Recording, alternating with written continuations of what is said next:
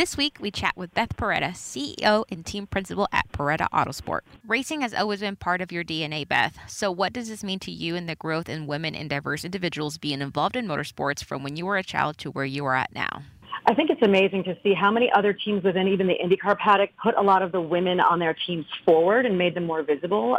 There have been women kind of sprinkled about on several teams for a few years, and they're now actively trying to hire more. And so I'm hoping that, we've played a small role in pushing that forward. And as I always say, people sometimes say that we have a team that's 100% women. That's actually not the case. We are a co-ed team, but my goal is that there are women on 100% of the team. How was the Indy 500 a springboard for your female crew members and in general, just all your members to pursue more opportunities in motorsports? Our entry in the 2021 Indy 500 was historic. It was the first time in 110 years that you had this majority female team. Women weren't allowed in the paddock at IMS until 1971, so it was 50 more years until you saw our team. What's amazing is some of the women have gone on to, one is working in NASCAR on the Cup side in a technical role. One of them is on the 3-car, and another one is a technical coordinator at Team Penske.